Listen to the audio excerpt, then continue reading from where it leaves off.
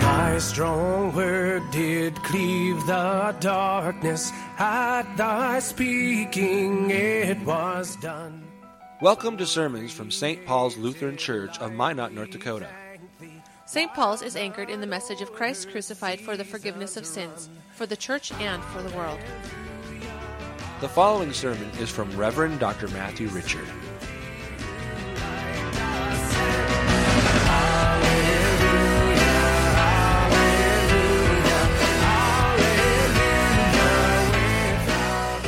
Holy Gospel according to St. Matthew, the 11th chapter.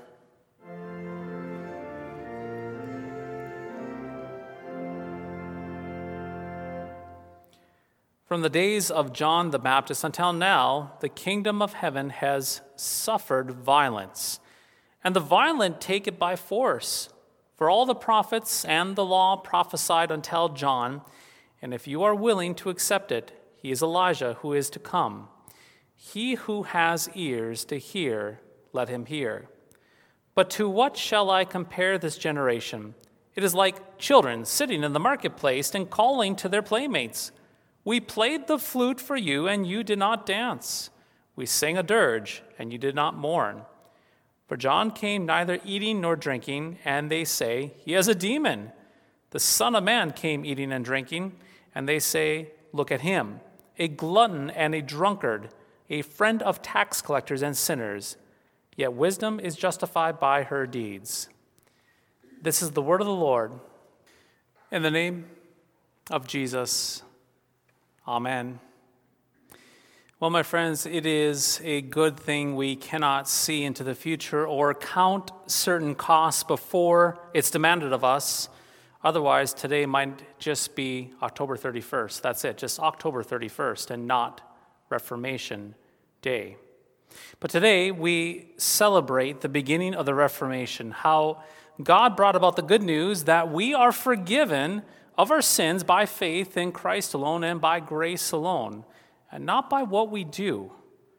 Once again, this is the celebration of that message of justification by grace through faith, being placed once again at the center of his holy church some 500 years ago.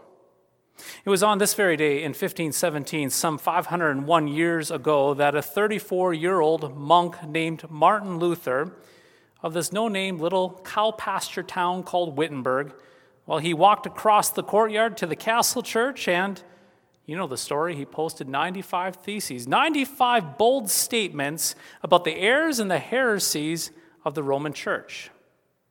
A match was lit that day that set the whole church and eventually the whole world for a time on fire.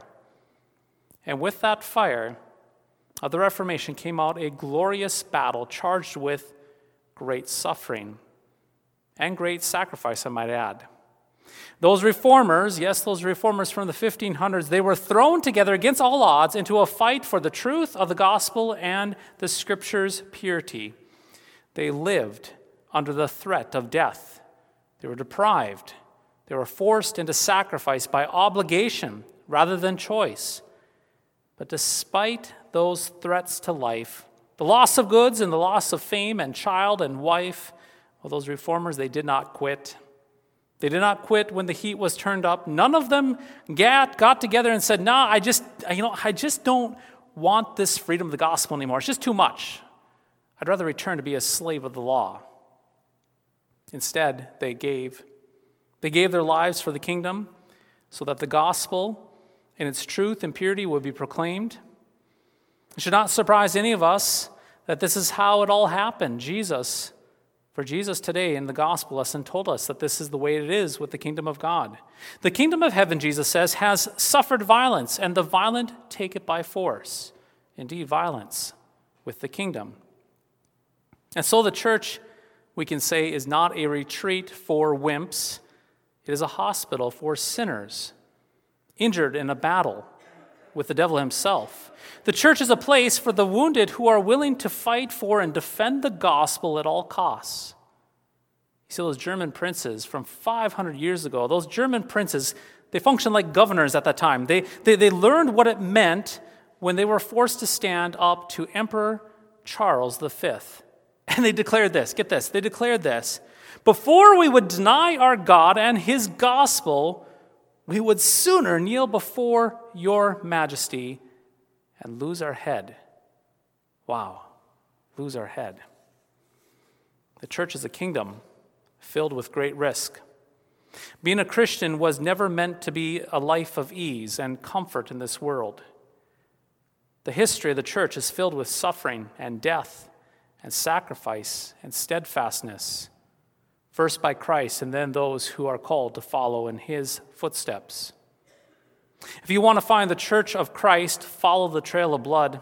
Yes, follow the trail of blood through the history of this world, and there she will be, locked in a defensive battle with her enemies, defending and sacrificing and even giving her children to preserve the gospel from those who would take it by threat and force. The reformers, though, they welcomed this risk. They actually saluted the sacrifice their faith asked of for them at that time, for the sake of their wives and their children and everything they had. They heroically shed their sweat and their tears. They gave of their blood and their lives so that their children and even you and me today would know the comfort and the peace that our sins are forgiven by grace through faith in Christ alone, and that we do not have to do a single thing to earn this gift of grace. They gave that others might receive and retain this gospel. They gave so that the message of Christ crucified would be confessed today, some 500 years later.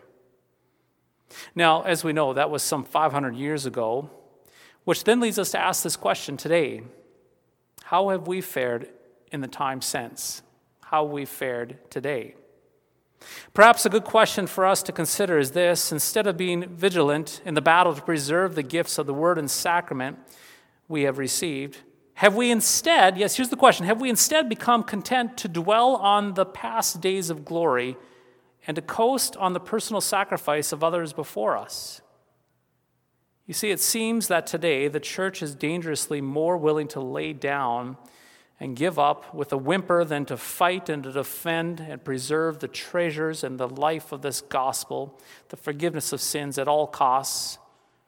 The church is often dangerously, again, more willing to lay down than to stand firm and steadfast in the forgiveness of sins that are proclaimed through Christ here in this church.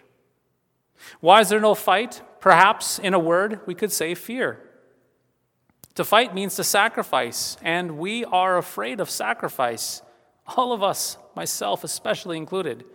That is why we get so incredibly defensive and grumpy, right? Grumpy when it's set before us. Whenever we are asked to give of something of ourselves, to pour ourselves out for another, for a time, well, we get worried. We worry and we fear. We say to ourselves, will I have to give up everything? Will I have to give up my time? Will I have to give up something for someone else? What if I might not have to be able to go without X, Y, and Z? Maybe it's not really fear, though. Perhaps maybe it's not fear at all that it gets at Christ's church. Maybe it's the same thing that Jesus speaks of in our gospel lesson from this evening. We read in the Gospel of Matthew these words: "But to what shall I compare this generation? It is like children sitting in the marketplace. We played the flute for you, and you did not dance. We sing a dirge, and you did not mourn." Maybe the problem we see in the church today is one of apathy.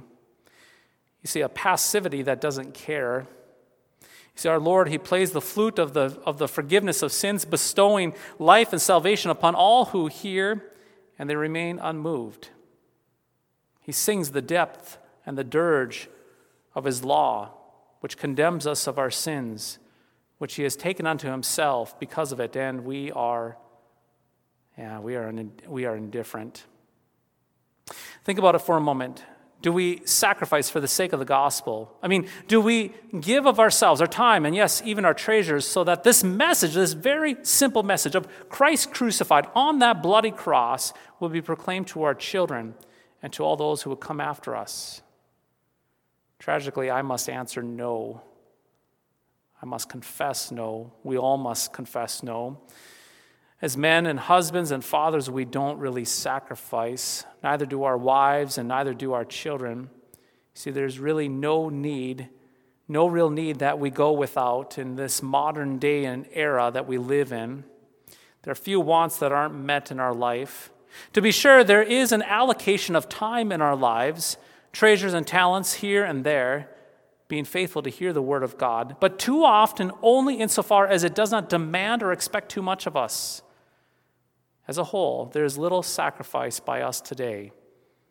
And that is not just pointed at you, but especially me. I like my comfort, and I do not like sacrifice. So, are you ready to sacrifice for the sake of the faith and to see to it that it is proclaimed and taught here until the Lord returns? Are you inspired yet to risk fame and risk fortune and money and maybe even your own life? No, I don't suppose you are, nor more than I am.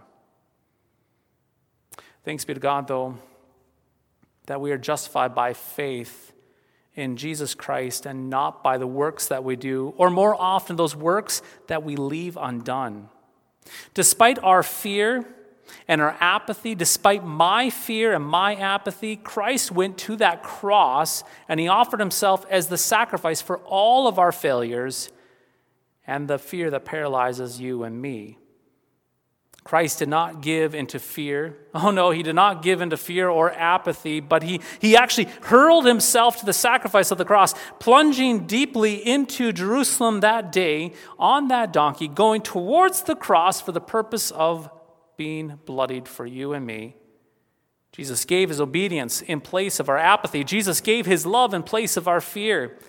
And to you personally, to each and every one of you right here, right now, he gives his body and his blood into your mouth, and he gives his holy absolution, those precious, powerful, dynamite words, your sins are forgiven, into your ears so that you might have peace. You are forgiven. Go in peace. I've done what you could not do. That, my dear saints, is the eternal gospel spoken of in the reading from the book of Revelation that we heard tonight, which is to be proclaimed to all who dwell on the earth, including you and your loved ones who follow after you. The dynamite power of the gospel is that which frees you from sins and death itself. It is what the church has returned to time and time again. It is what the Reformation was about. It is what grabbed the reformers' attention, seized their whole life.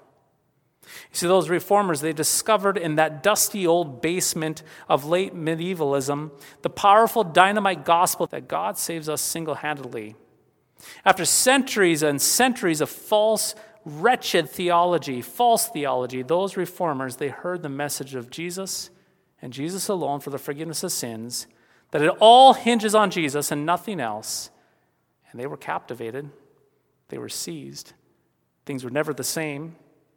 All the religious trinkets, all the silly philosophical systems, all the religious cliches and stupid works righteousness were all garbage. Skubala, as Paul says, compared to the surpassing richness of Jesus.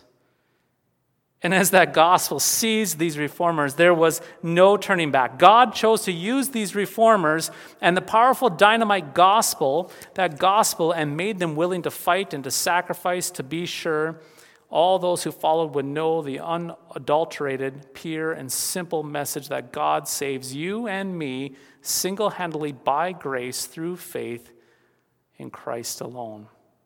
Amen, huh? It's Jesus alone. It's grace alone. It is faith alone. And this, my friends, is something worth fighting for at any cost. In the name of Jesus, amen.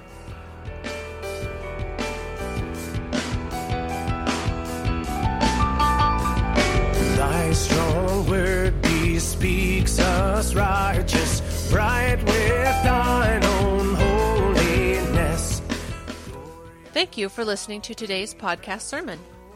You can access a full manuscript of today's sermon from Pastor Matthew Richard's blog at www.pastormattrichard.org or visit St. Paul's website at www.stpaulsminot.org. The Lord bless and keep you.